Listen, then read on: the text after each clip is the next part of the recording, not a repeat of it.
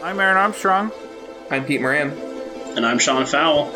And we love to watch. We love to watch. We'd like to interview you for the Hobo Times. I'd rather be a sparrow than a snail. Yes, I would. If I could, I surely would.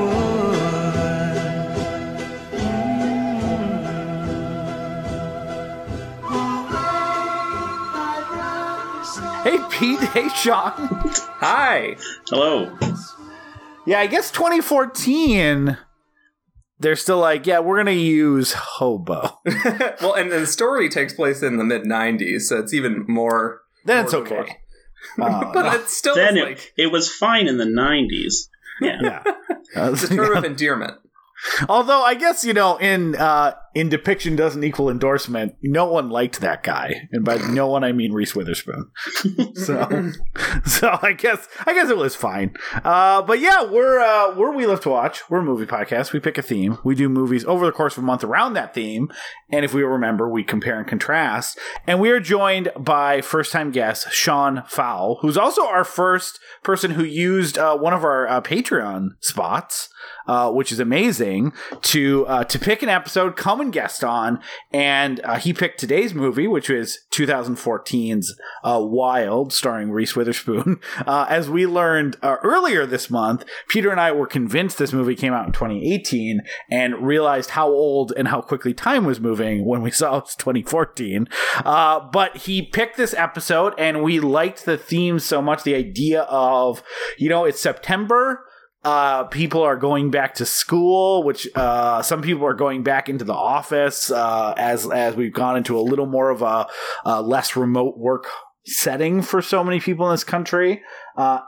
That a lot of people probably are feeling like they want to get away from it all, and so that is why we chose the theme. Gotta get away from it. And so Sean, thank you so much for helping us pick the theme, for picking this episode of a movie that I really liked, that I'd never seen before. And thank you for being a Patreon supporter of our show. Oh, well, thanks. I'm glad you guys were able to have me on, and well, I'm glad right now to hear that you enjoyed the film. Oh, so, yeah. That's good. It was really good. That's good. It's good to get it out really early. When someone has literally sponsored the episode, that you're going to be talking positively about it. Well, that's the thing. It's like even if you weren't talking positively, it was just like, okay, did they hate it? This is actually kind of like a classic example of something we talk about every year, which is that like the awards garnering Oscar crowd, big prestige movies just crowd each other out so much. And it's been true of that every year. And sometimes if, you don't catch the movies before the Oscars and then you don't catch them immediately after, they can kind of just disappear a little bit into the background. And I think really great movies just disappear into the background because they didn't win Best Picture, or they didn't win, Best Actor, or they didn't win any of the 4 or 5 Oscars that people actually care about. So it's kind of fun to jump back. Yeah, we talk about that a lot. It's a fun thing to actually get a chance to be like, oh wait, I missed something cool. Even when we're doing like our best of year-end shows, which come a year later, we still have these catch-up lists. And then, if the 30 that we don't get to, even in like a year later catch-up, a lot of times just end up sit there. And that's kind of, I think, where Wild was at for me. So I was extremely excited to get a chance to watch it. And yeah, really enjoyed it. Excited to talk about it. But we're getting a little bit ahead of ourselves. Sean, this is your first time on the show. Why don't you introduce yourself a little more to our audience? Okay. Well, my name's Sean Fowle. I guess I've been listening to this podcast for about 2 years, maybe a bit more. So, the standard long-time listener, first-time guest kind of situation for a bit of a kind of a movie idea in terms of like what I like. I mean, lots of horror stuff. Well, I watch a lot of horror. I might not like a lot of horror. We know what that feels like. Yeah, exactly. Some of my favorite films are more so I like a lot of sad stuff. I think it might have been my wife who first said it, or maybe not. It was just like I like sad bastard movies. That's generally my shtick. Is if I end a movie in tears, it's probably going to be up there on my favorites. It's like I like Where the Wild Things Are is one of my favorite films. Dancer in the Dark, stuff like that. Colossal, Prisoners, and this film, Wild. Yeah, so let's talk a little bit about that. So, I've seen most of the other movies, and I think a couple of those were on the list that you kind of the short list that you sent us. And part of the reason we were excited about doing this one is because, to Peter's point, this is a movie that got Reese Witherspoon some acting buzz, Laura Dern some well-deserved acting buzz as well for like award season. But like in the way that, say, Where the Wild Things Are, Dancer in the Dark, or Colossal, or some of these other movies that you feel like Prisoners even too, that still kind of get brought up and mentioned in film circles and stuff like that. I think part of the reason that I thought that Wild had come out in 2018 originally is because like I heard about it a lot in 2018 or 2014 when it came out. I put it on my shortlist. I don't hear it mentioned all that often anymore. So why was this specifically a movie that not only clearly, like you said, is a movie that affects you in a certain way, but also one that you wanted to come and talk on a podcast with us about? Well, I think like what you say is it just you don't hear about it like outside of maybe people who are really into hiking or that kind of a lifestyle. You don't hear about this film very much. Kind of got forgotten about. But I really love it. And even when I first watched it, I don't even know if it really connected with me too much, but it was kind of one of those things where it kept coming up in my mind. And then when I watched the second time, that's when I truly fell in love with it. And now it's probably the film I've seen the most as an adult. Huh, really? So I've seen it. Yeah, I don't know. Maybe not as much as you guys have watched some stuff, but I've seen this film probably about 15 times, which isn't bad for something that came out in 2014. No. It's just, that's a lot. Yeah, this is like my comfort film. Just whenever I just feel like I need to, I don't know, either feel happy or feel sad. It kind of does both. It's the movie that I put on. It doesn't get talked about enough. It didn't get enough recognition, and it still doesn't. It's kind of forgotten about. But I think what it does is just great. Just the bare bones of it seems very melodramatic and almost flat. Like it could be something flat as a movie adaptation of a memoir of this woman's journey. There's been countless films about that. There's been countless books like that. But this film particularly, just the way that the cinematography is used, the music's used, the sound, the lighting, everything, I think it really uses the medium of film perfectly to kind of capture just this mood. And that is what speaks to me the most, and I think more people should see it. Yeah, I think you're getting at something there too, and maybe that is why I'm really glad we have a chance to talk about it on the show because on paper, right? It's so this movie came out in 2014. It's based on a book that came out in 2012 by Cheryl Strayed, who Reese Witherspoon plays in the movie. That a memoir that about time in her life that occurred in 1995 ish, and it was an immediately popular book because it ended up on Oprah's book club, and shot to the top of the charts. Movie rights were bought almost immediately and stuff like that. And I read a review that was saying on paper, all of this stuff are things that we've seen before, right? It's a popular book based on an empowerment memoir of someone who suffered a tragedy and has to figure out how to overcome that. And so on, and it's telling the two stories at once. It's telling the story of her her journey to, to self-improvement, along with kind of that,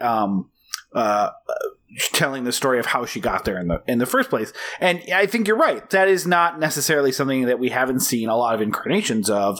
What we haven't seen, I don't think, as well, is one that, looks this good, that is anchored by two extremely strong performances, and is one that, like, tells its story with an element of, like, nuance and compassion. And I think you have it right. Like, that, those things on paper seem maybe like an Oscar bait movie, and so people go, it gets ignored. I also think, not to jump too far ahead, I also think some of it was overshadowed by, the director of this movie, along with the two stars, Jean-Marc Vallée, who had done Dallas Buyers Club the year before, but those three, Reese Witherspoon, Laura Dern, and the director, went on to make Big Little Lies, which did kind of become this big hit that kind of, I think, sucked up a lot of the Reese Witherspoon, Laura Dern conversation. And I like Big Little Lies quite a bit, actually, but I think that's probably also a little bit where that came from. Yeah, and to, like, jump back to something Sean was saying, like, I also like movies that are kind of about, like, these sad bastards, but, like, as the name implies, sad bastards movies are usually about sad men. We usually don't allot a lot of space for women to have these movies about being, broken and damaged and just emotionally working through their issues that aren't on, like, say, the Lifetime network. Usually, the movies like this are focused on a very male view towards healing, and there's a movie, I don't know when we should talk about this, but there's a movie with a very similar title that I don't think Aaron and I are very big fans of, that I think steps into all of the bear traps and eats all the poison berries that this movie refuses to eat. And it's Into the Wild. I think Into the Wild has a very pretentious and egotistical approach to healing. And this movie, the reason I really enjoy it is because it's not pretentious. It's not egotistical. It's not spending time.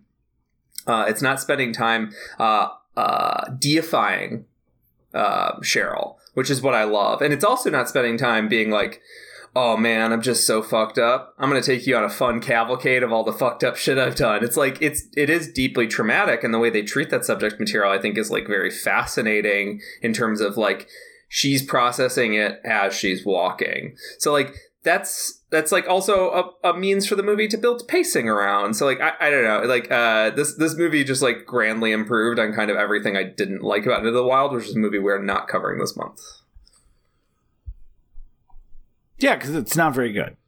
I just thought we could talk about Into the Wild and talk around Into the Wild and not actually, like, cover it, I haven't read the book. I specifically do not like the movie, but I would be, because John Krakauer is a very good author, I wouldn't be surprised if the book is maybe a little more subtle. I don't know.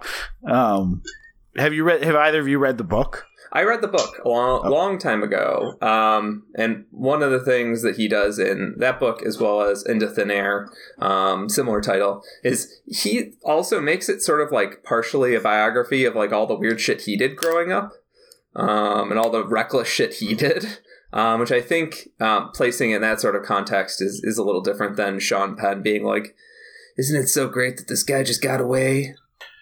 I think part of the way it avoids it is, like, a structure that can work or not work, but it does avoid Into the Wild's telling, like, a straight narrative from, like, A to B for the most part, at least as far as I remember. I guess I haven't seen it since 2007, which, for those keeping track on calendars, is even longer ago within 2014.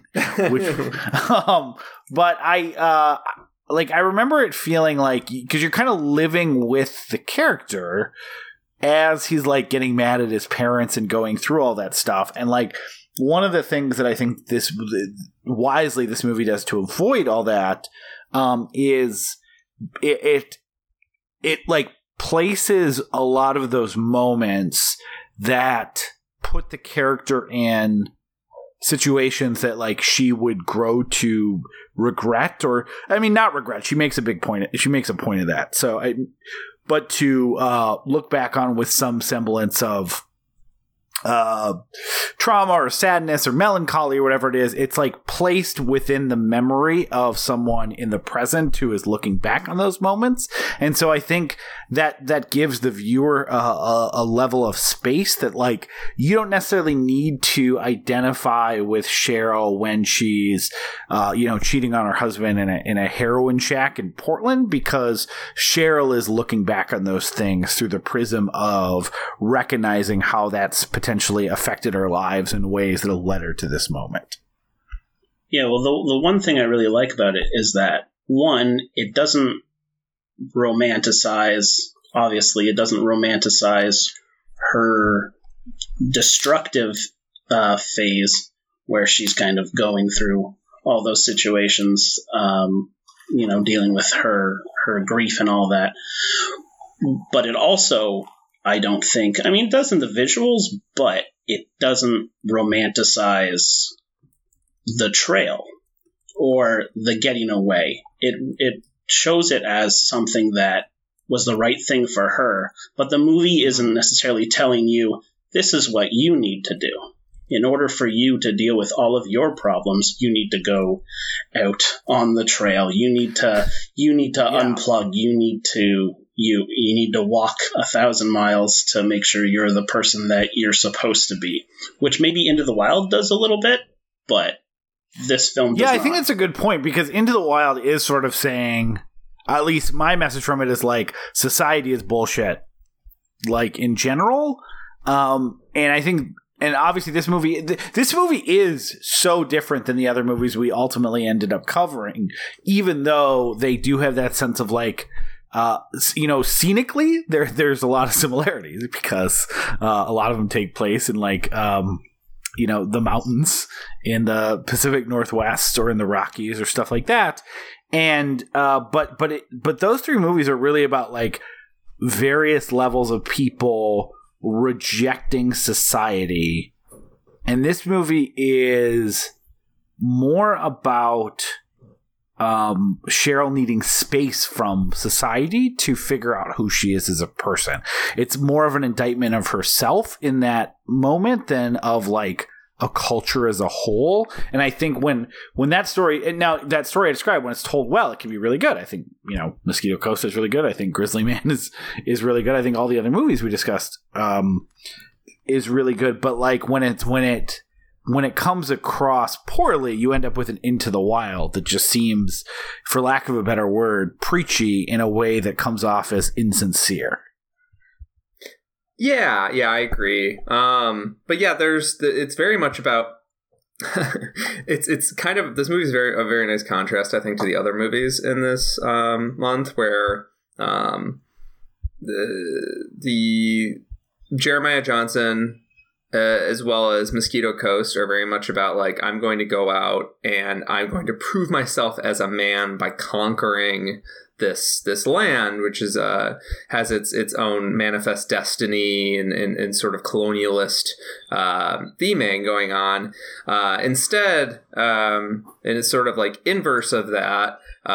This movie is taken on in a more of like a gentler approach, I would say, which is like, I'm going to go out in nature and see what's out there and see if it can heal me at first, and then later see what this experience has to offer me. It's a much gentler approach to, and not toxic approach to contending with these things that are so much bigger than her. She has a sense of humility about it.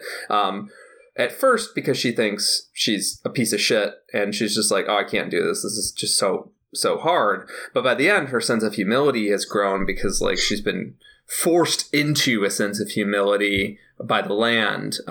Whereas I don't necessarily think the other protagonists of this month reach. So it's and not just by being a modern story, but also by being like a feminine one, by being a less colonialist one. It can gain some power It's produced by a company named Pacific Standard, which is Reese Witherspoon's like development pod. They used to call them pods when she kicked this off, which made Wild and Gone Girl, a couple movies called Hot Pursuit, also that Lucy in the Sky movie by Noah Hawley. They produced Big Little Lies, The Morning Show. So some projects involving Reese Witherspoon, some not. Essentially, Pacific Standard became Hello Sunshine at some point. She sold Pacific Standard or Hello Sunshine for $900 million recently, but is staying on as I think on the board or as like one of the lead producers there. It's just that now her projects will be taken on under the arm of another company, which is because this is something that like was Reese Witherspoon's and her production team's baby. This is something that they worked on together to make it not fall apart. Like so many actors' production pods sometimes can just be this vanity project to let them play producer for a little bit before they move on. Not everybody gets to be a Brad Pitt or a Leo or whoever who gets to, just kind of throw their money at what projects they like. I'm kind of surprised to learn that that group was producing The Morning Show. I really like The Morning Show, but that show does not do Reese Witherspoon any favors. They make her do a terrible Southern accent and give her all the worst lines while she gets overshadowed by everyone else in the cast, which is too bad because like I really like Reese Witherspoon, but I don't know what's going on that show.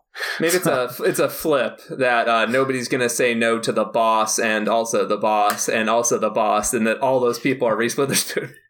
Look, I've had quite the run lately. If you could give me all the bad lines, I think that'll give, Jennifer Aniston needs a comeback. Give her all the good stuff. It is good to show humility when you're the boss. Agreed. Yeah. Share the spotlight by taking on a not great role. Yeah, Reese Witherspoon is like a modern day Jesus. Better than Jesus. I don't think Jesus ever made $900 million, Aaron. Nope, not at the box office.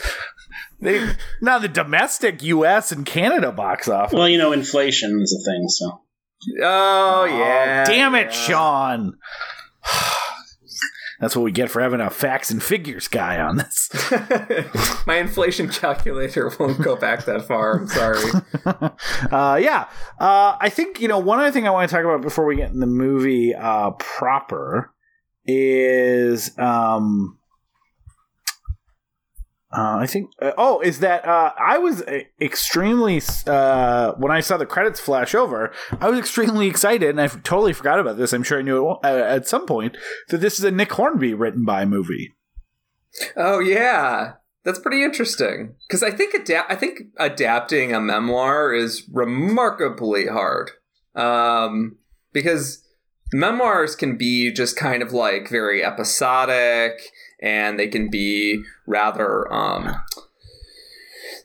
focused for, a chapter on just one weird event, and then they can jump ahead and you're like, well, yeah, I guess that's how life works. Sometimes stuff doesn't happen for a very long time, whereas in a narrative you'd be like, can this flow a little bit smoother?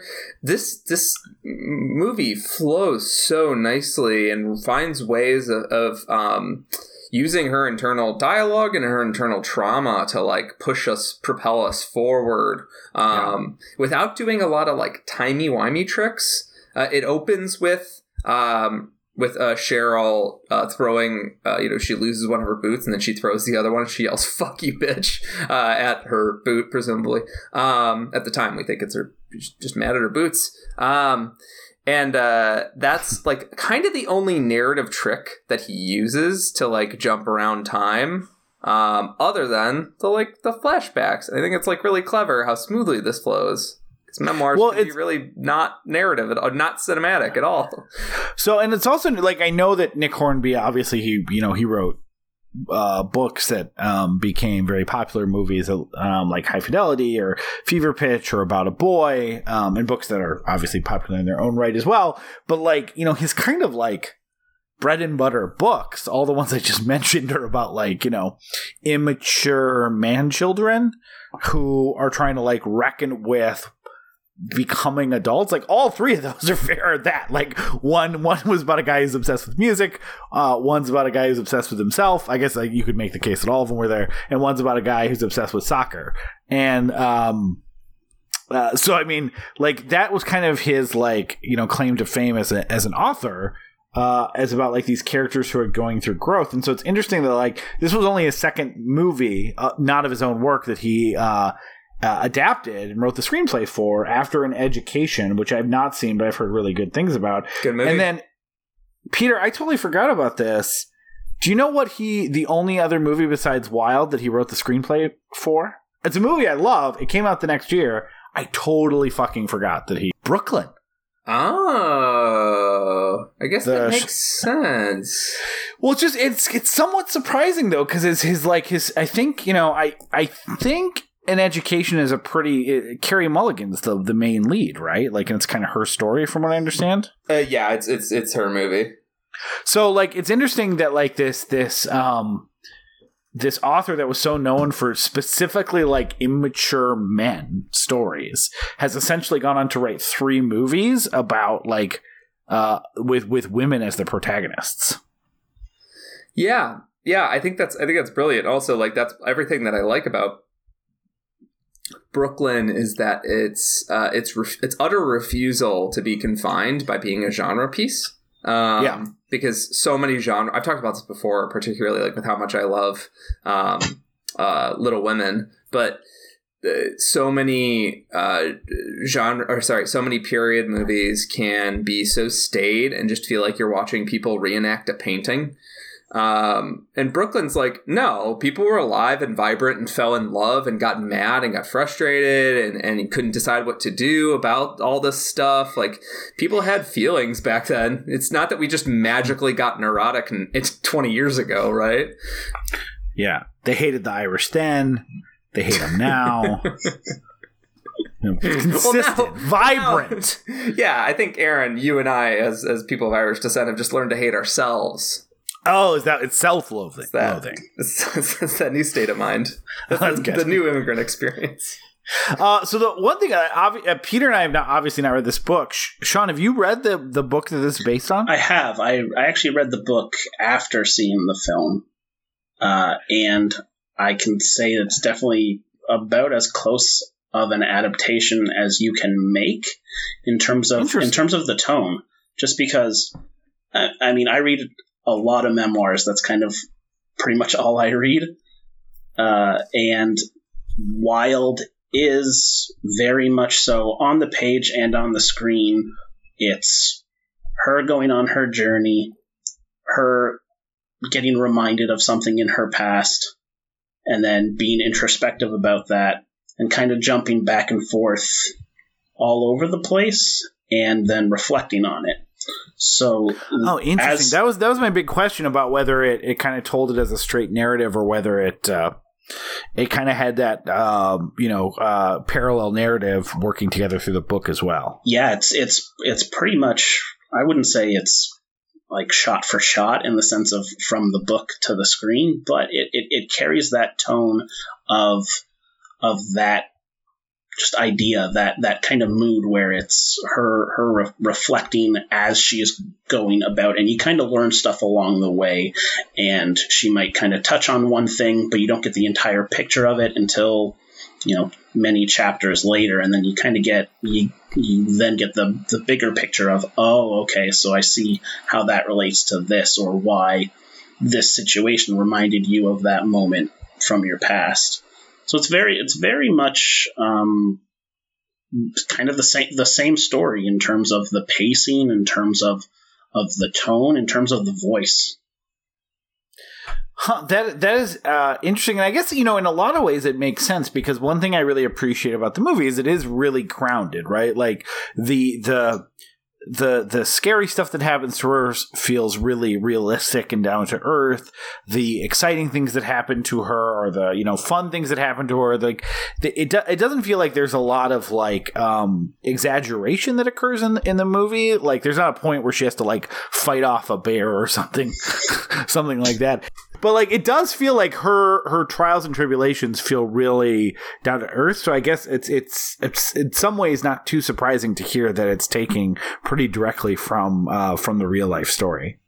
I think before we kind of move into the episode proper, what is your level of experience in the out of doors? Oh, yeah. Are you guys hikers? Are you guys campers? Do you get into backpacking specifically? Like, for me personally, I read a lot about hiking. I listen to a lot of podcasts about hiking, just the outdoors, especially the long trails, kind of like what Cheryl does in the film.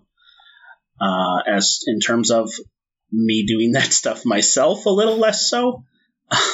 It's definitely kind of, I guess I would say, bucket list interests of mine is to hike the big trails, whether it's the stuff in the States, such as the PCT or the AT, or even, going across to Europe and hiking stuff like the Camino.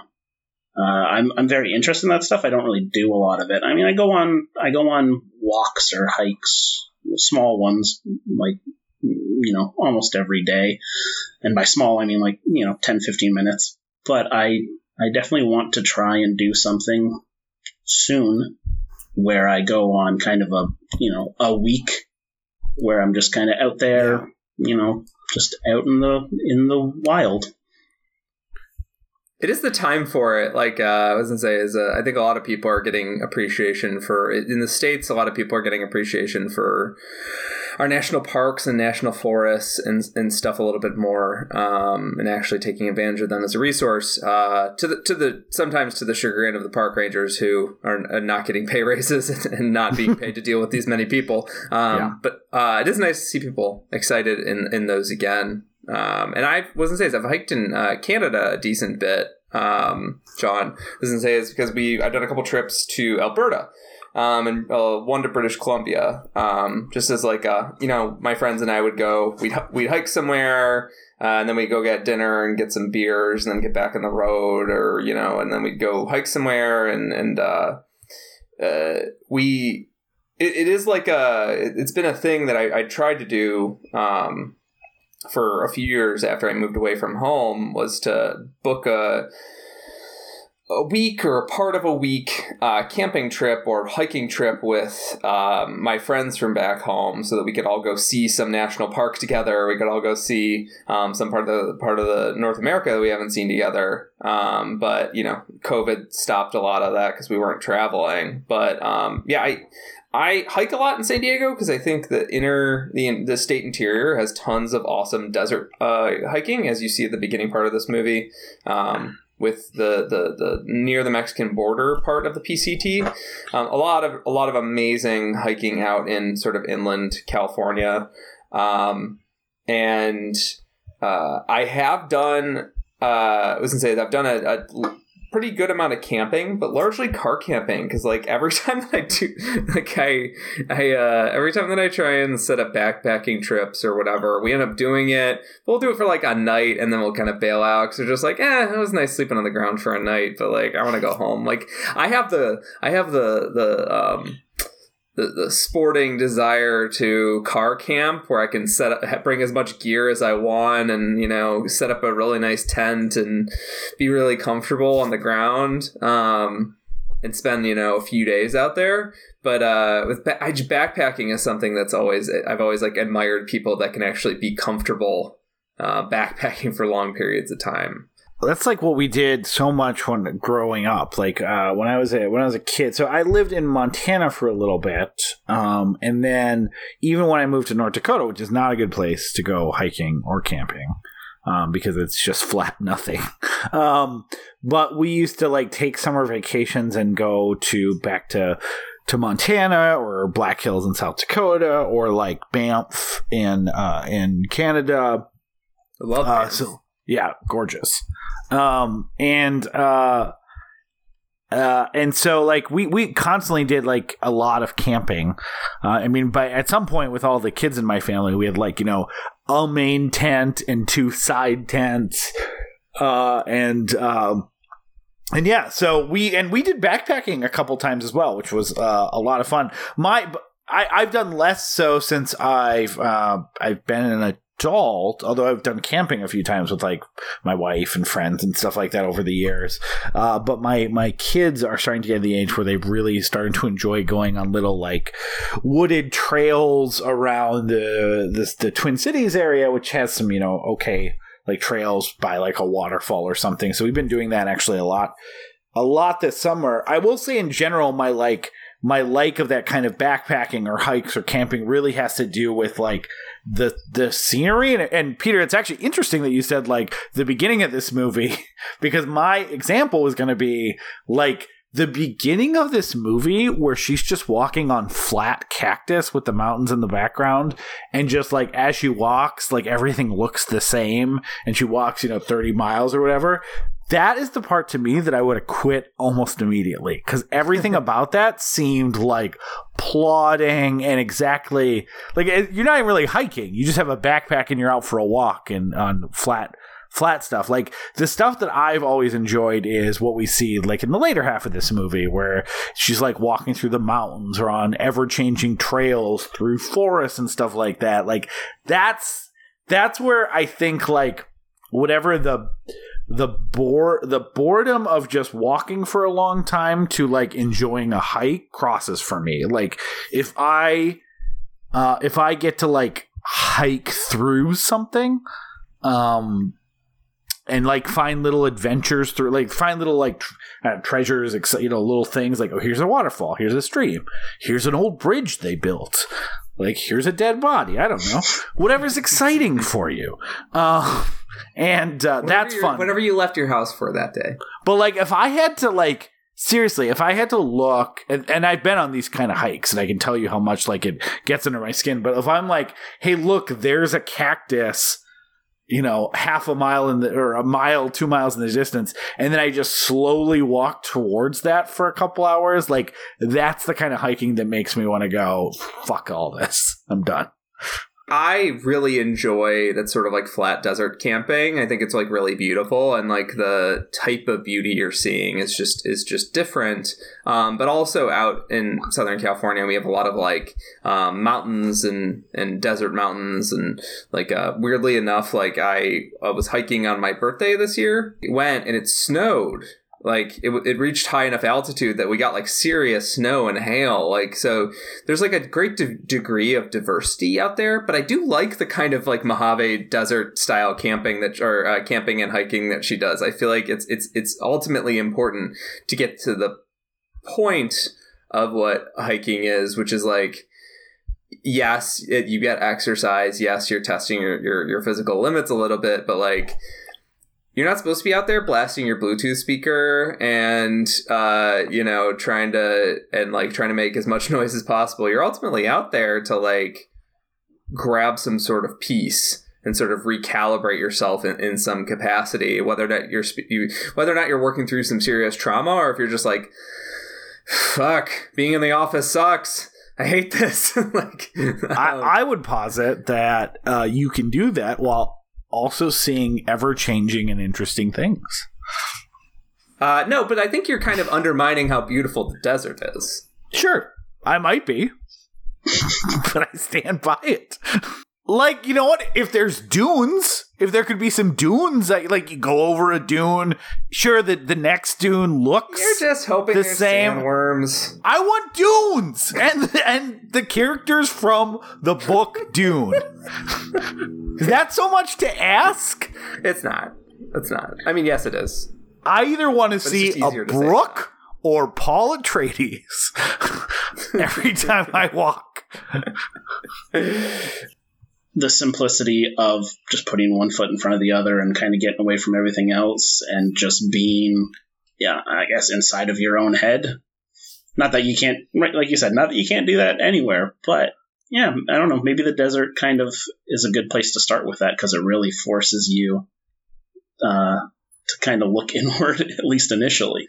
Yeah, I've had a lot of just beautiful sort of clarifying experiences being on like a solo hike in the desert, or like, I guess this is more mountainous than I think what they picture in the movie, but like there's a large desert park out east of here called the Anza Borrego. And I've solo camped there a few times, just to like, actually I kind of did it once between jobs because I was just like, I need an actual reset experience. I need to like go be away from my computer. And one time because you just lost your keys for a few days, right? Yeah, I didn't intend to camp. Most people don't intend to sleep under their car, but you know, it was a beautiful time for me. My keys on the keychain by the car one that you drove. Yeah, they were in my pocket. Yeah, great story. All of a sudden, there's not a whole lot of room to hide from you. Which is it can be very therapeutic if you're up for that experience. And also, I think her, like me, like if you're 3 or 4 miles from home or 3 or 4 miles from your car, you have to walk those 3 or 4 miles back. She's has to make it. She doesn't have a car, in a parking lot of 3 or 4 miles away. She has to make it to her next stop, right? Like, it doesn't matter if you don't like spending very much. You really get out there and you don't actually like spending that much time alone with yourself. You have to do it after a certain point. So, yeah. Do you guys want to talk about Wild? Not Into the Wild. Not Wild Thornberrys. Definitely not Wild Wild West. Wiki. Wiki Wah Wah. Wiki Wild Wild Wild. Yeah, I'm ready to talk about it, Peter. Yeah. When I roll into the when I stroll into the when I bounce into the Cisco.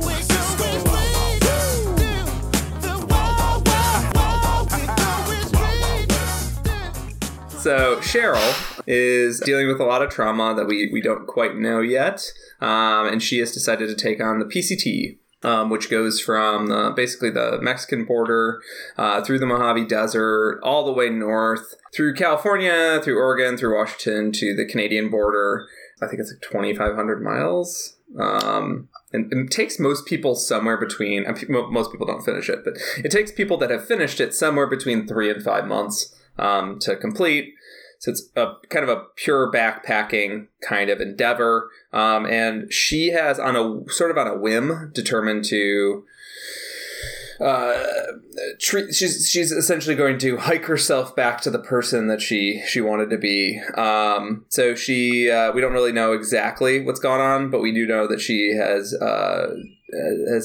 had a divorce because she's cheated on her husband a bunch, and we know that she had some sort of drug problems and some sort of issues with her mother, which will sort of be revealed as the movie goes on, what happened with each point of that.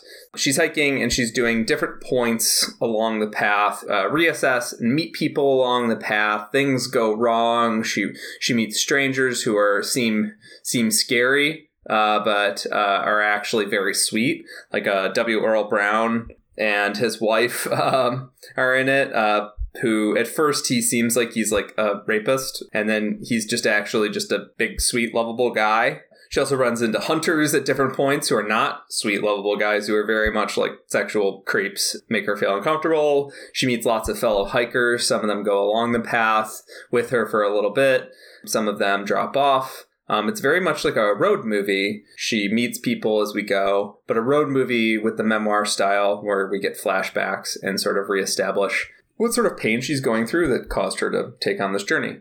She doesn't have any real previous hiking experience. She doesn't have really a good sense of a lot of the strategies needed. She brings way too much equipment, not properly set up for even heating her food. So at one point she can't even get her food edible, so she has to bail out to have somebody take her to get some food. And W. Earl Brown, playing a character named Frank, is a guy who's just like working some farmland alongside the trail. And yeah, so she kind of works her way forward. She's gradually, the first day she does 5 miles, which is just like, you're never going to finish the trail at that rate, right?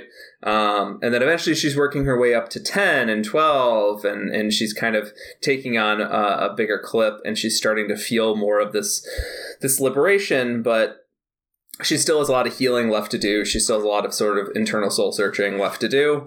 Oh, the guy that's cleaning himself nude in the stream, he gives her some really good advice, and then he meets up with her later and then points her in the direction of another guy who's just like, you need to get rid of so much of your pack. Like, she keeps meeting people along the trail who are helping her. And then the like teens or whatever. The young bucks. Right? Yes. And the horse. Yes. She runs into some young teens who are just kind of, dumb, but they share some Jack Daniels with her and an evening and hang out. And Jimmy Carter. And oh yeah, Jimmy Carter was the name of the Hobo magazine. Yes, guy, right? Yes. The aforementioned intro Hobo Times. Yeah, sorry, I said Hobo magazine when clearly that's a daily. I apologize. Can you imagine, even in the 90s, if you just went around and be like, hey, why don't you have a house? If you answer my questions 3, I'll give you a plastic bag full of garbage. Not a good look, Jimmy Carter. It's not garbage. It's popcorn and a beer. I think it's fine to give 1 beer. Like, give a 6-pack, a 4-pack, get something in there. Yeah. Here's a loose beer. It's also just like, it's like a lot for her to carry. Like, beer is heavy. Like, it's not a good backpacking booze. That's why even those young kids have 2 bottles of Jack Daniels shipped to them, because liquor is lightweight. Yeah. But yeah, compared to beer. We eventually find out that her mother was an incredibly loving, sweet person. Her father was an alcoholic, an abusive alcoholic, and he chased them out of the house until the point that they left and didn't return. Her and her brother. Those two were given a very good childhood with Laura Dern's character of the mom, and she is just a very inspiring person who is when she eventually gets a brain tumor. It's lung cancer. She gets like a tumor, like kind of on her lung / near the spinal cord. That's actually something I feel like it's a good thing to stop here, is like, one of the things I love about this movie and how it talks about the trauma is we'll get like little flashes of what happened. And those flashes like kind of perfectly, in a very cinematic, nonverbal way, communicate why that's a piece of trauma. But they don't like spend 10 minutes talking about the specifics of her cancer. And they don't spend 10 minutes talking about every single man that she slept with and she had her sex addiction. They don't talk about that, like, they don't talk about stuff in this sort of like grotesque, specific detail that like, I don't hate I, Tonya, but like I, Tonya is like weirdly obsessed with detailing every single moment of abuse. And like every single punch she took from her partner, her abusive partner. And like, I really like that this movie is like treats these impactful pieces of trauma as impactful pieces of trauma, and like just flashes of them is enough to, yes, obviously trigger Cheryl, but also it lets us know like, oh, she's not just hiking because she likes hiking. She's hiking because her life has up to now been a bit of a mess. Well, and also, I'm sure we'll talk more about it after we get through with the plot, but worth noting too, like, it also shows not just the traumatic moments, why the trauma matters from all the warm moments that like come in these little like spurts. It really is like, I'm sure all of us have been in a point in our life where all of a sudden like you just kind of have these flashes of these moments, and sometimes like they start with these nice flashes of like maybe a family member or a friend or a previous significant other or something, and then sometimes as you have those flashes as you're like doing something or driving somewhere or whatever else it is, then you're like, oh yeah, and part of the reason like thinking about that moment is melancholy is because of what happened here, or a sad moment. You're not remembering those moments or the relationships in like a narrative sense, right? Like you just kind of get flashes of these things that are impactful, and you're going to have more of those when you're essentially alone with your thoughts for 2,500 miles. But I really love the way they show kind of the flashes of her with her now ex-husband, and flashes of her with her brother. And like, I like that the flash that they start with essentially with Laura Dern is like when she's trying to go back to college in her 40s and she's at the same college as Cheryl, and like the little moment that they exchange at school, and then kind of, Cheryl feeling bad that wasn't more of a like, hey, come hang out with me and stuff like that. And, and I think the way it's depicted there is just so true to life. Yeah, I feel like that's actually like the secret sauce of this movie is that it's willing to make those moments these sort of invasive thoughts, as opposed to this drawn out melodrama like Sean highlighted. Like, this movie doesn't have that sort of melodramatic Lifetime movie quality. It has a very relatable thing, because like I'm somebody that's like very like caught up in guilt and regret, and like I very much have to push through that a lot, and like I very much get that thing where you're like, oh, time to go to sleep. Here's a film reel of all of your mistakes. Yeah. And I'm not getting like a full episode of everything that's surrounding that context. It's just me saying something very stupid, me doing something very stupid and regrettable. And like, it is very relatable. But essentially, she keeps continuing on her journey. We find out that she had a sex addiction and also a heroin addiction that were sort of intertwined, in that she was just looking for escapes. And one of the things I like about this movie is that it doesn't fetishize sex addiction the way so many movies do. And it also doesn't fetishize heroin addiction, which also a lot of movies do. It also doesn't... Well, I mean, sometimes it is just nice to go to town, even for a day, Peter. Yeah. even for an hour. Yeah. These sort of like vices that she has, that she sees as her downfall, and, took her marriage from her, and, robbed her of some relationships. She sees that, and her self-worth. She sees all those as kind of intertwined as her trying to escape from who she is. And she thinks this walk can be sort of a purifying, sobering experience. And as she goes along, another sort of thing that I don't know if we'll return to is she's writing in these little visitor books that are common on a lot of hiking trails, where you can just leave a little note and for the next people that come along. Emily Dickinson and Marie Curie and various actually, I don't think Marie Curie wrote hers. It was a poet who wrote a poem about Marie Curie. Yeah, it's about her dying. I don't think she was like reaching up from the grave. She was like, isn't it ironic that I was what's the quote? She was denying the same wounds that gave her power. Yeah. Or it's a terrible butchering. I don't know it off the top of my head either, but something about like the same thing that gave her power resulted in her death or something. Yeah. But there's these quotes, these sort of inspirational quotes that when I say that sounds very cringy, but it's actually like very touching, because she's looking to cliches, or she's looking to various stories she's heard for how she's going to fix her life, right? Like, she didn't really attach to therapy that well. She's looking for some other means of finding out. And where she looks to those books that were such a comfort to her and that she could share with her mother.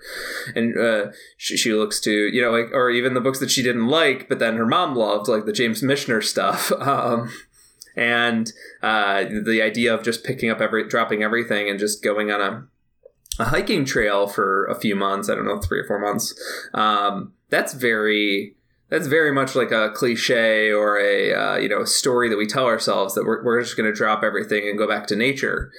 And these sort of quotes help highlight her journey and how she's feeling about it as she goes along, because like we don't have a whole lot of access to ways of healing. Therapy is expensive. A lot of society is just based on bottling our pain or finding vices to bury our pain. And so she's like looking to like, the Joni Mitchell and Emily Dickinson and other like, women authors, as well as the men like James Michener to get her inspiration. And she gets lost. She has misadventure. She drinks all of her water and then the water tank is empty and she needs to she needs to use her water pump that she's never used before. She needs to figure out how to get her heat source back. Her boots are too tight. Like, it's sort of, as a road movie, it's sort of just a series of misadventures and adventures until she finally reaches up north. She has a few good interactions with men. And she's starting to re-grasp her sort of ability to have long-lasting relationships. And as she reaches the end of her trail, she's on a bridge and remarks that, I think she's outside Portland, maybe. And she sort of remarks that, jumping ahead, like in her life, like she eventually remarries and she has, I think, 2 or 3 kids. Like, she does gain control of her life. Like, we don't need to see her take her very last step on the PCT trail, because it was never really about the PCT trail. It was about her breaking old habits and finding herself. Yeah, I wish you would have like blown into a bottle on that bridge, Peter, but that may be a very specific reference that we'll cut out, because unless you've seen The Empty Man, you don't get that joke, and that a lot of people haven't seen that movie. I think the most important, I think a great recap, Peter. I think the most important thing I want to talk about is my biggest shame watching the movie. There's a part where she's getting a tattoo with her soon-to-be ex-husband. They're getting a tattoo as like we're always going to remain in each other's life, even though like the trust and is gone from our marriage. And the guy giving the tattoo appeared on screen, and I immediately was like, oh, it's the lead singer of Everclear. And then I found myself just kind of sinking into a deep, dark shame that I could recognize the lead singer of Everclear by sight. And then that's why I'm planning my own hike to get over that particular trauma of recognizing that. Not, I think I know his name. His name is Art Elect. Why do I know that? Why do I know all that information? You're on a bad. You might have to walk more than 1,000 miles to get over that one. You're gonna have to do some loop-de-loops. That was a shame. I'm hopeful. Did you guys experience that specific moment or no? I did not, Aaron. That might be a generational thing. A generational difference is that I know some of these bands, but I don't know their faces the way that you might, watching your music television programs and such. Guys, music television was huge. Let me give a detailed history. But beyond that moment, one thing I found that to actually use that as a jumping point, something I want to talk about. I really thought the relationship with her and her ex-husband was well depicted and sweet throughout this movie. Like in a movie where either of them can seem like could potentially seem like villains, and I get that we're watching a depiction of Cheryl's real life, but I also can see like, and I like a dissolved relationship or marriage.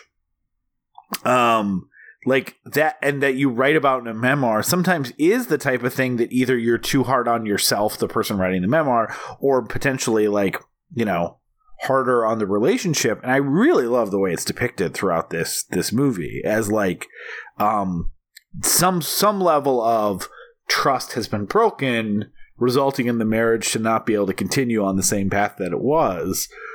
But the love and the support for each other, it isn't like he's the one who's sending her all these encouraging notes and packages throughout this journey, and like I really liked that.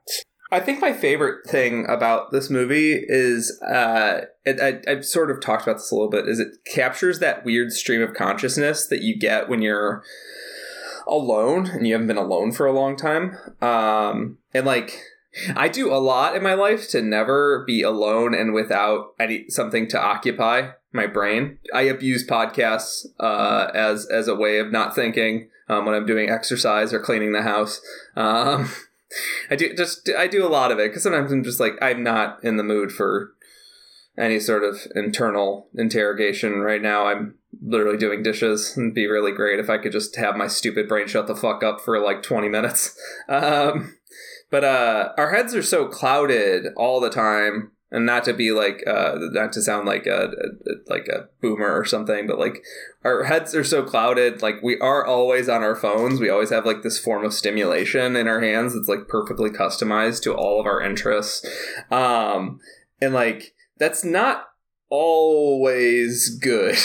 Very often it's great because we get to stay connected to the people we love, and we get to have like stay connected to the world, and we get to have like if we are in, you know, shitty situations, we can kind of like redirect our attention because we can just turn to our phone. But like, and obviously the person Cheryl at the time was not I don't know, playing she in 1995 she couldn't even be playing Snake on her brick phone. I don't think. But the point it did take me a while to realize this was 1995 because I knew that she had written the book in 2012. So my first thought is like, well, you know, she's so worried that she brought everything. Like, you got your cell phone. And then also, like, my second thought as she started walking, you know, the boring part of the trip that we all agreed was boring, that I'm like, why wouldn't you, like, throw in your earbuds or something? And then I'm like, oh, but no way to charge your phone. And then I realized it was 1995. And I'm like, oh, no way to bring that many batteries. And got it. So yeah, two points there. One, it would be incredibly funny. The one of the markers, they don't do a lot of it. One of the markers is music.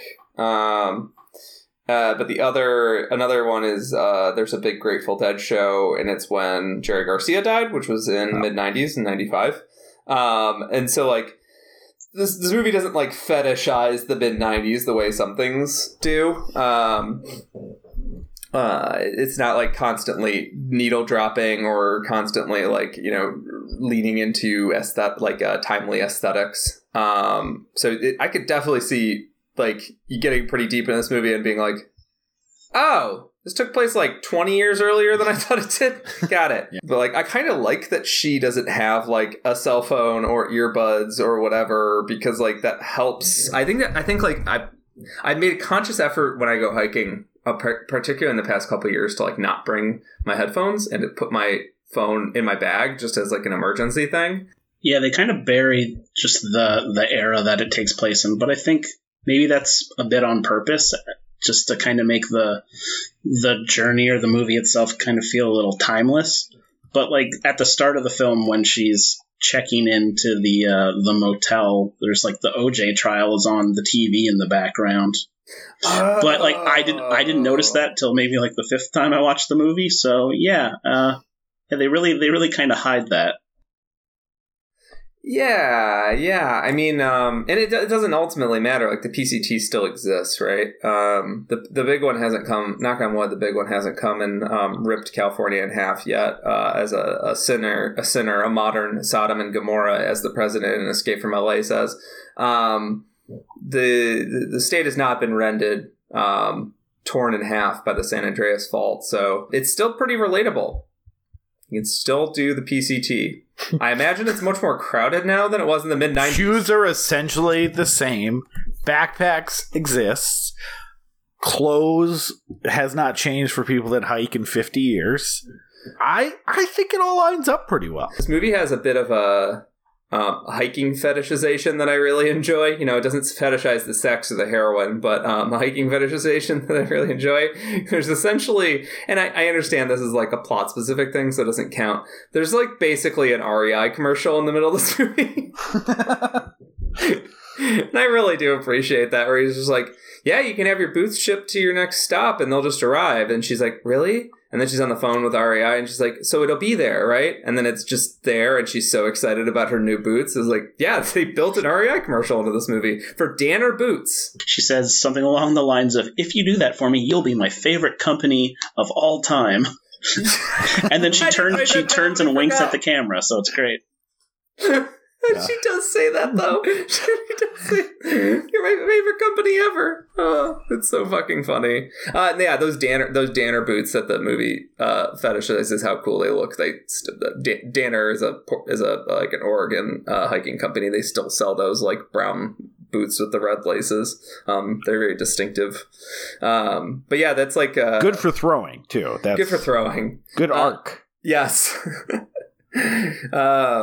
The one thing I also wanted to highlight there is that like as she's traveling, she's kind of brushes up against as real or imagined threats of sexual violence. So at first she thinks Frank is trying to get her to sleep with him, or he's trying to assault her. But in reality, he's just this big sweet guy. He just doesn't quite know how to talk to people.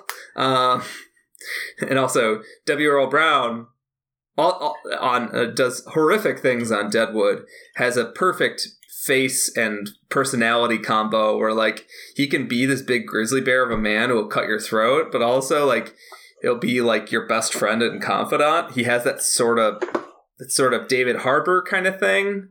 Or Ron Perlman thing, maybe? I don't even know. Maybe not Ron Perlman. Ron Perlman I just see as a sweet uncle. He has that sort of look and feel like, this guy could kill me. And then she runs into two hikers later. She helps them because they're out of water. Or sorry, two hunters later. She helps them. They're out of water. And they both, in a situation where they know that she can't get away, they both make, like, a lewd joke at her, and then one of them basically, like, threatens to rape her. One of them plays, I think he's like Skinny Pete on Breaking Bad, I think. And that stuff, like, really highlights the privilege of a man. Like, I've camped alone before, I've hiked alone a lot, and I, like, have never really feared for my safety except for the couple times I've run into rattlesnakes. Like, that's kind of it. Yeah, and even when I was out in the middle of the desert near Salton Sea hiking alone, and there were a bunch of, like, obviously, like, tweakers, like guys doing donuts out in the desert in their truck, running, like, a ragged Trump flag from 2016, like, 3 years late. Like, I wasn't actually afraid for my life. I was just like, oh, I could probably talk my way out of whatever these guys want to talk about.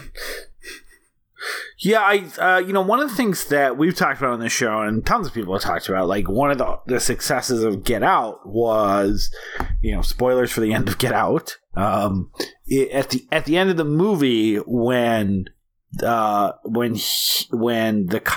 cop shows up, you have a moment of panic. Like, I remember seeing it with a full audience, and the whole audience gasped, like, oh shit, like, this looks bad for our main character. And, like, you can make Get Out does a lot of things really well, but one thing that it does extraordinarily well is it makes it, like, in my case, like, a predominantly white audience immediately recognize how scary it would be for a cop to show up in that situation, as opposed to most horror movies, which, the cops arriving is a moment of safety and relief, even if it's a fake out where, the cop immediately gets murdered by Michael Myers or something.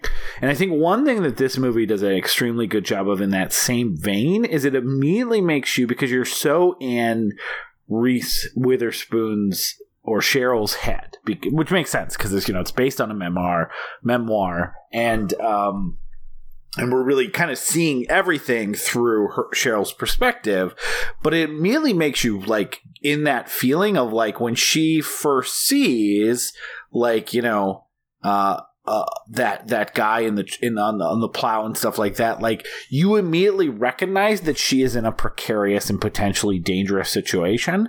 And while you feel relief when it ends up not to be the case, those other moments throughout the trail, like when you see the hunters, even as someone who, again, is not a woman, who is a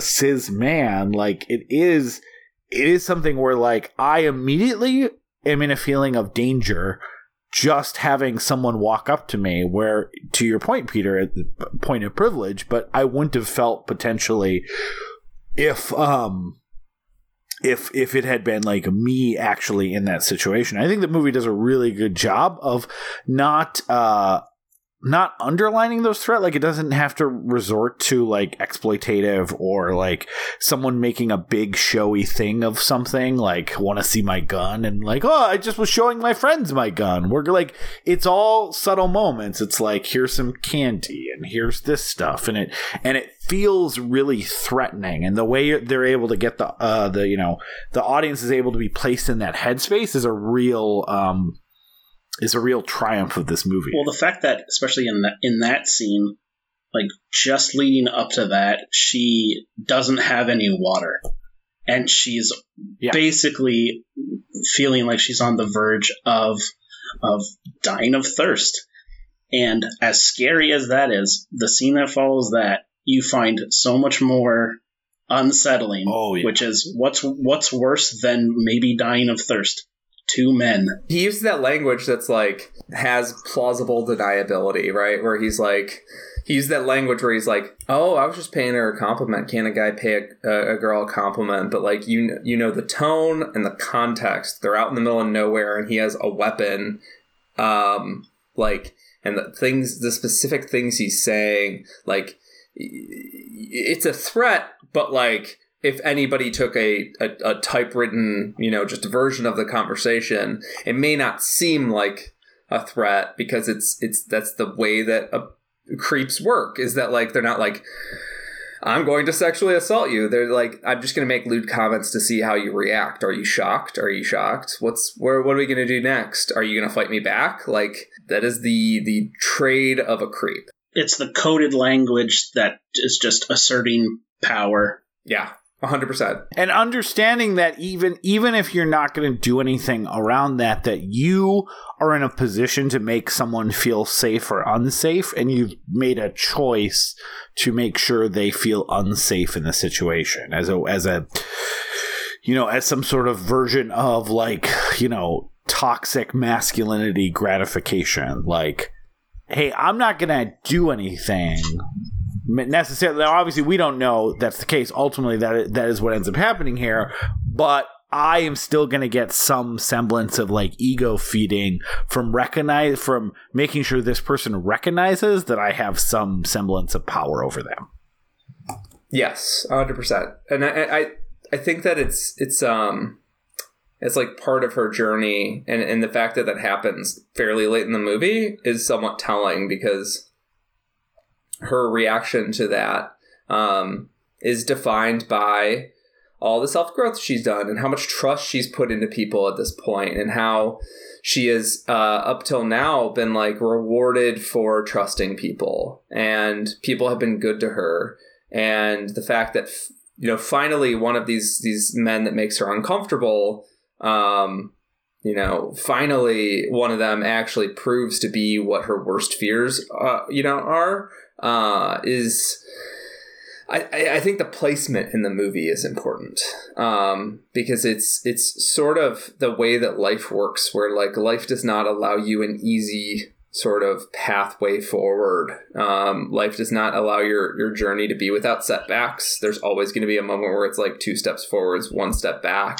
And like her trust in people, there's no need, there's no reason why she needed to be reminded of this. There's no cosmic, you know, slap on the wrist, but it's just, it's a horrible, unfortunate part of being alive as a woman that like ends up becoming part of her story. And thankfully, it's just a bad run-in, as opposed to a whole new source of trauma for her that could really have, you know, it could really have ruined her, right? Because she's on this journey to trust people and treat people with respect and treat herself with respect. Like, yeah. Can we let's talk a little bit about the Laura Dern flash. Laura Dern is fantastic in this movie. She was so good, rightfully nominated for a supporting actress award. I mean, Laura Dern's rarely not good, but it's great that she got you know, some accolades for her performance here, because it's very worthy of it. I want to talk a little bit about her death, because it is so gut-wrenching in a couple different ways. One, you know, so much of like fiction around a terminal illness is really around this idea that people are able to fight through the time they're given. Like, I can't remember the last time I've seen a movie where someone is given, you know, 5 months and they get less than 5 months. It's usually, you know, they make it 7 months or 9 months, and that's the stories you hear. And like, there is something so heartbreaking about, Reese Witherspoon's like realization that she was given a year and they only had a month with her. Like, it just happened so quickly, which can very, be the case with a lot of terminal illnesses, cancer especially, even though I think most of our fiction around that is based on the opposite happening. And then two, that idea of like the son being so, and her brother being so traumatized that he's kind of waited that month to go see her in the hospital, only to walk in and her eyes have already on ice because they're going to be donated. Like, just some really harrowing moments. Yeah, you're expecting more, especially in a inspiring, taking back life kind of movie. You're expecting more like deathbed inspiration, but she's left with the lessons that her mom gave her just while she was alive and outside of the hospital, more so. Do you guys? Well, here's one thing I couldn't quite parse. Sean, you probably can answer it for me. I was a little unclear why he killed the horse. Basically, it's diseased and they can't afford a vet. Okay. This is the problem with watching the movie and having read the book, is that it's hard to separate the two of what is stated in the film and what I just remember from reading it. But yeah, basically, like, you see a shot of the horse and it has sores all over one side, and they say, like, we can't afford to do this the right way. There was a moment where I'm like, is he so angry at his mom dying and like he was already a little bit in denial? I had it kind of in my head that maybe it was some weird, like, I need to like erase every part of connection because that's the only way that I can focus on like dealing with this trauma that occurred to me. So yeah, I mean, it's dark. It's not that dark. Yeah, I definitely took it to a dark place. There's part of like the direction by Jean-Marc Vallée is in these early scenes you get like little flashes of trauma, and the shot that he elected for the shooting of the horse, I actually kind of wish he had done less revelation later, because early on you're seeing a horse's eye that fills up most of the screen, and you just see there's no gunshot sound or anything. You just see two people standing close and then a big flash, and like anybody that's paying attention could probably figure out that. But that paired with a shot where it's immediately after a flashback shot of Laura Dern saying, like, take care of the horse, please. Like, I'm not saying, I think she says, like, this horse helped me get through. Yeah, she's like, promise me that you'll take care of the horse. Yeah, this horse helped me get through a rough point in life, and then immediately has that flash. And it's such a poignant moment, and I kind of wish that later on in the movie they didn't have like a very violent scene of the brother shooting the horse with like the full bang and everything, and like you seeing the horse go down, because like the shot of just like her saying that and then immediately cutting to the flash of the rifle in the reflection of the horse's eye is just like that's startling in a way that like direct violence can't be, and I'm assuming it's a digital shot because like how the fuck else do you accomplish something like that? Yeah, you're not Michael Cinnamino or whatever. You're not actually killing the horse. I was thinking maybe it was a big fake glass eye and they did fired a blank, but I'm assuming it's just CGI and they just took a picture of took footage of a horse's eye. Well, there's just a lot of really great special effects in this film. You just don't really notice them because they're just so seamless, and that's just one of them. Yeah, and it's something that like is super subtle and but it still it's just so impactful because of its subtlety. But yeah, and like that you also see flashes of her having like tawdry hotel room sex, and you just know from the context that this isn't her having sex with her husband. You can't see any faces. You can't even see her face. That's how you know it's like her. Yeah, like you're married. It's all faces when you're having sex with your spouse, but if you're not having sex with your spouse, no faces. It's it's elbows, smalls of backs. That's how you know. Yeah. I mean, I've been married a little bit. And I know it's all about the faces. You did ask me about, like, what body part's the most important on your wedding night, Peter. And I'm like, faces. Obviously faces. Faces, places. Yeah. A little, I don't know where we're going with this. I think we should get out.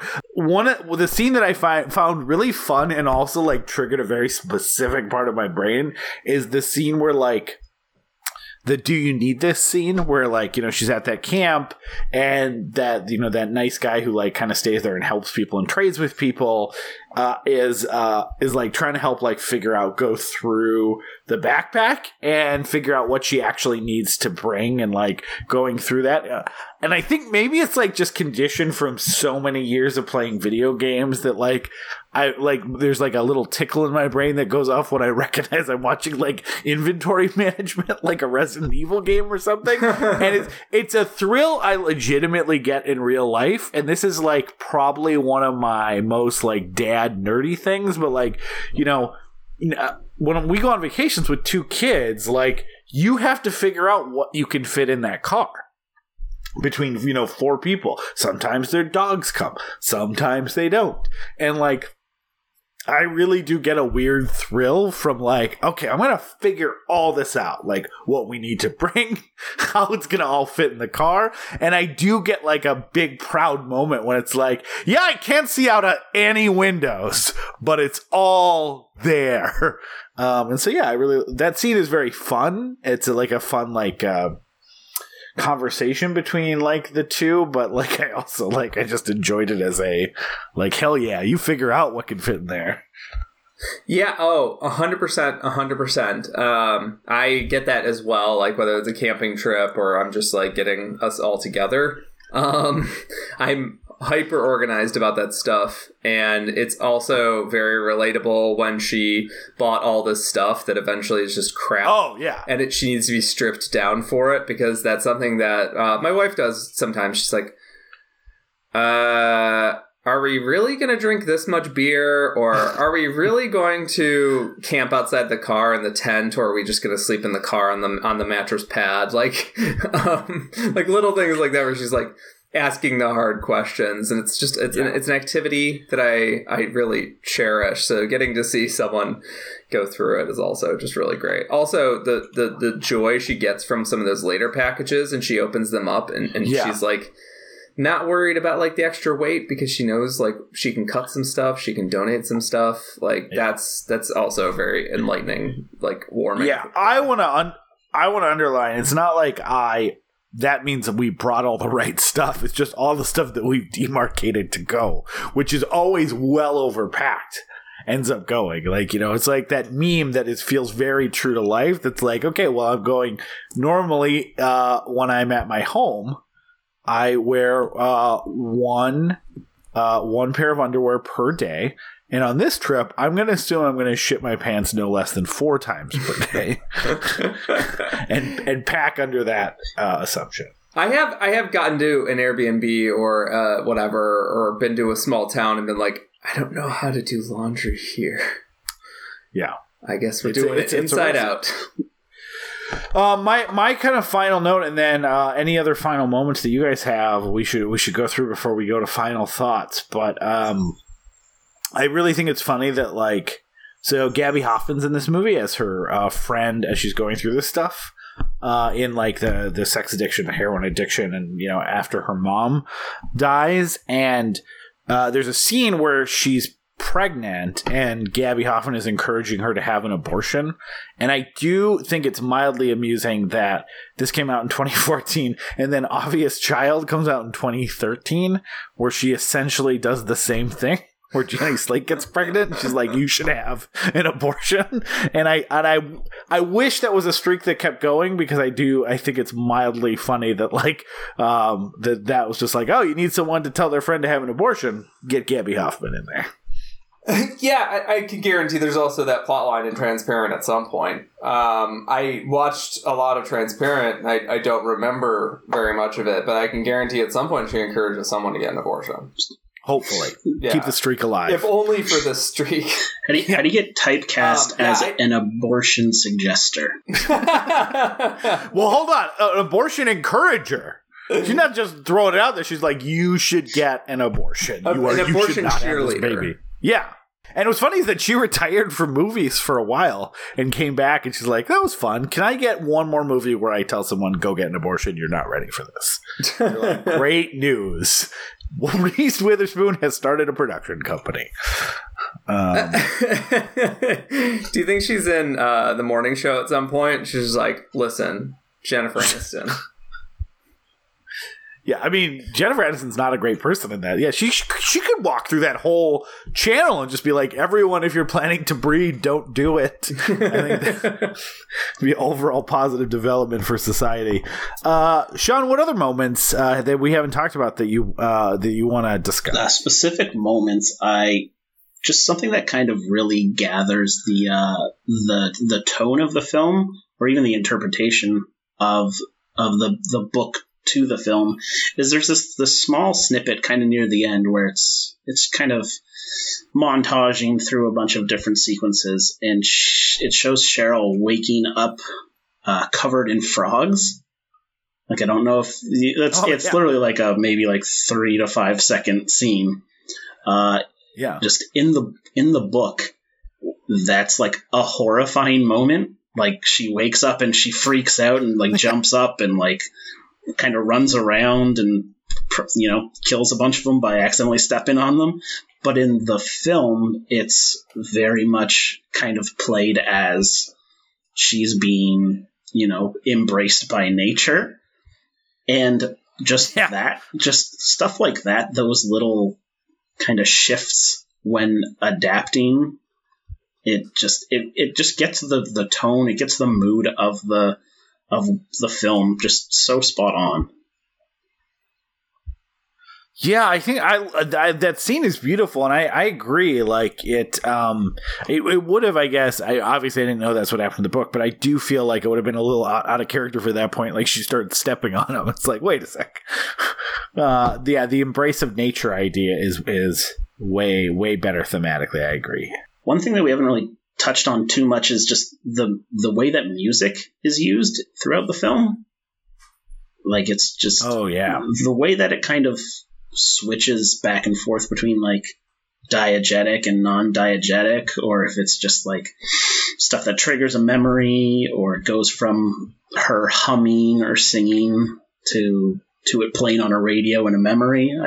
All that stuff is so great, especially when it comes to, I guess, what's generally thought of as the theme song for the movie, which is El Condor Pasa by Simon and Garfunkel, which is just used so well within the film. And triumphant over the credits, too. Yeah, because they play like a ghostly bit of the guitar jangle from the beginning of it throughout the movie, but they don't ever really let it come through clear. They're doing some sort of distortion or fading on it, some sort of audio production on it at different points, and you're just getting like little pieces of it. And then at the end, when it finally comes through, like crisp and clean, it is like Aaron said, such a good feeling. It's also like one of my favorite songs. So it's sort of like Simon and Garfunkel edging a little bit. So I was a big fan of that. And there's also like certain songs that come back, that are clearly like 90s songs. And it's fun. It's fun to have like those kind of splashes of the era without, just constant needle drops. And also, like, I love one of the only things I actually like about Into the Wild, is the score. But sometimes the score can be really overpowering, and all I'm hearing right now is the score. It's a very pretty score, but like that's all I'm getting. I'm not getting much else from the main character. And in this, I feel like they don't use Simon and Garfunkel, a very beloved Simon and Garfunkel song, too heavily, and they also don't use 90s pop hits too heavily. Yeah, they just throw in like lead singers of Everclear. Let you know it was the 90s.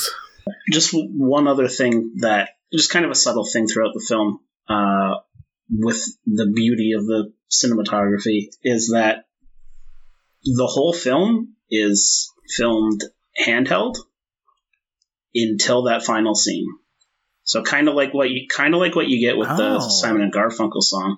The only time in the film where it's a steady cam is that final bridge scene. So it's kind of with the language of film really kind of representing where Cheryl is after her journey. And it's just, just subtle stuff like that is just sprinkled throughout, which is just another one of those things that it really separates it from, it could have been a very flat, very melodramatic movie that it just kind of seems like on paper. But just kind of when you watch it, when you experience it, there's just a mood and a tone that just works so well. And that's just one of the many things. Yeah, I didn't even notice that, but you're 100% right. But that whole scene, like, first of all, I'm generally like the name Bridge of the Gods for a bridge. Maybe I read too much Lovecraft or whatever, but it sounds very ominous, even though I recognize that in this case it's much more positive than that. But yeah, you're 100% right, and that is such a cool touch. And I will say that, like, I like this movie enough that I ended up just buying it because I do plan to watch it again. So it's definitely something I will keep a closer eye on a second viewing.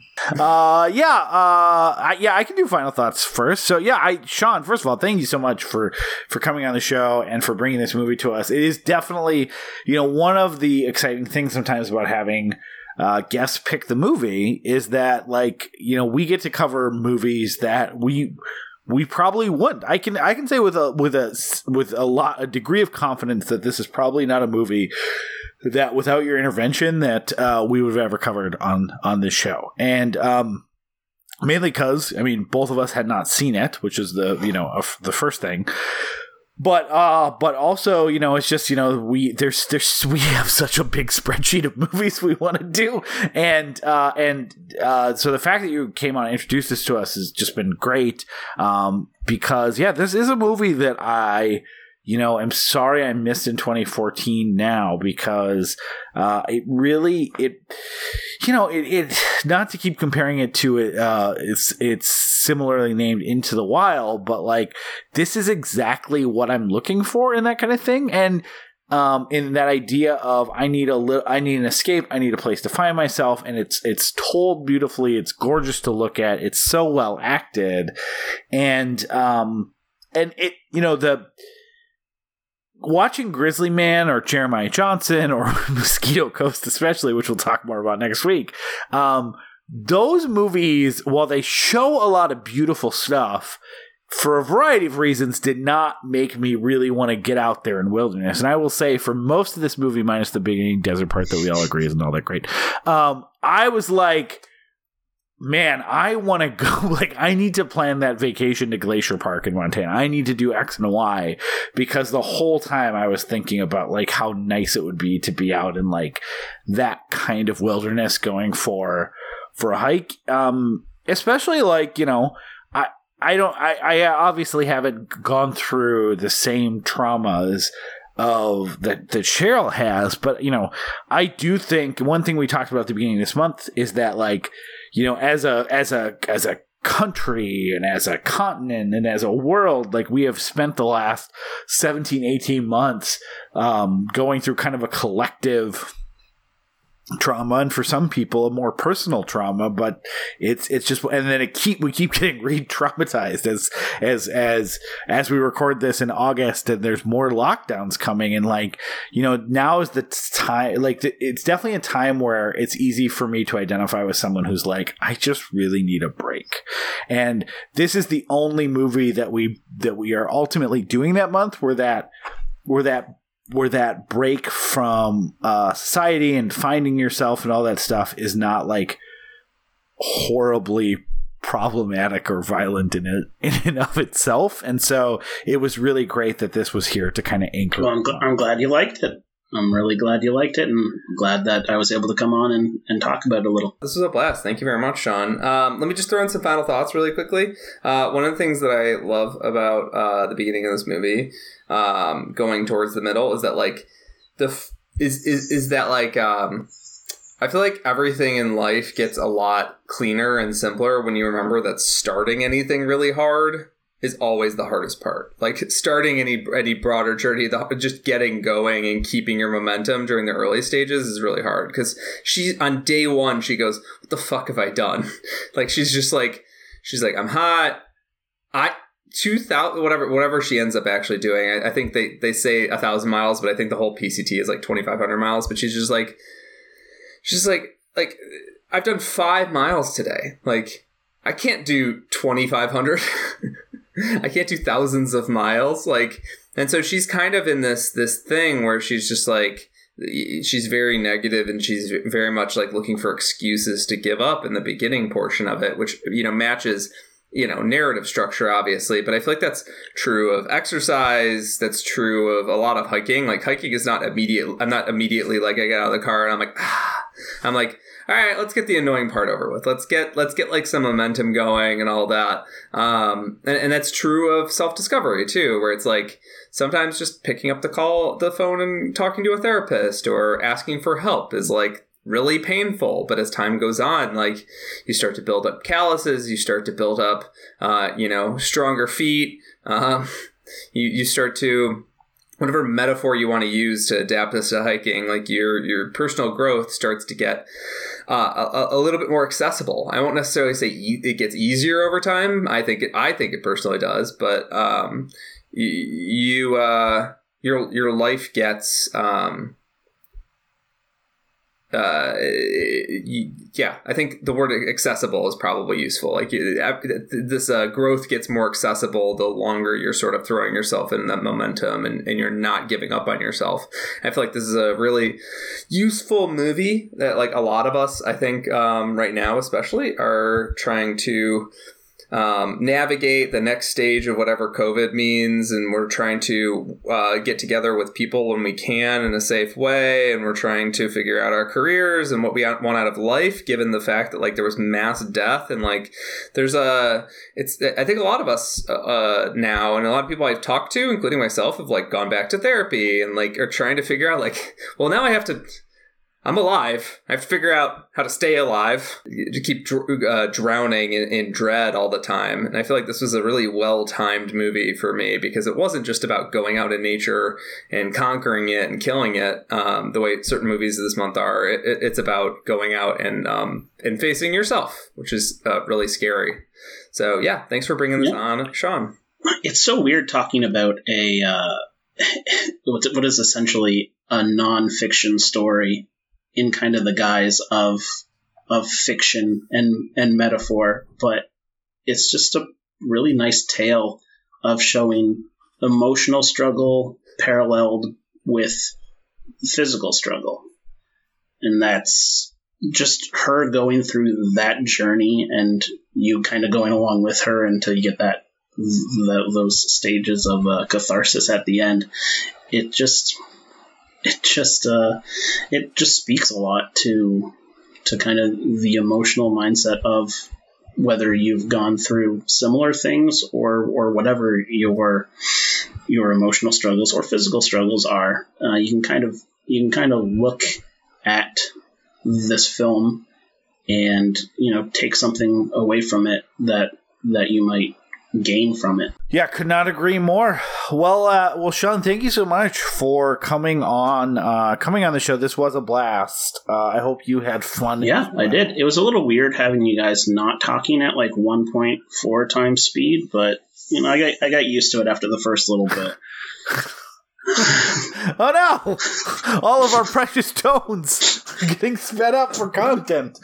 No, I'm kidding. What do you have to promote, knowing that this is, of course, the third week of September in the year of our Lord? I have nothing relevant to promote. I guess the only thing is, if anyone is interested, they can find me on Letterboxd, just under my name, Sean Fowle.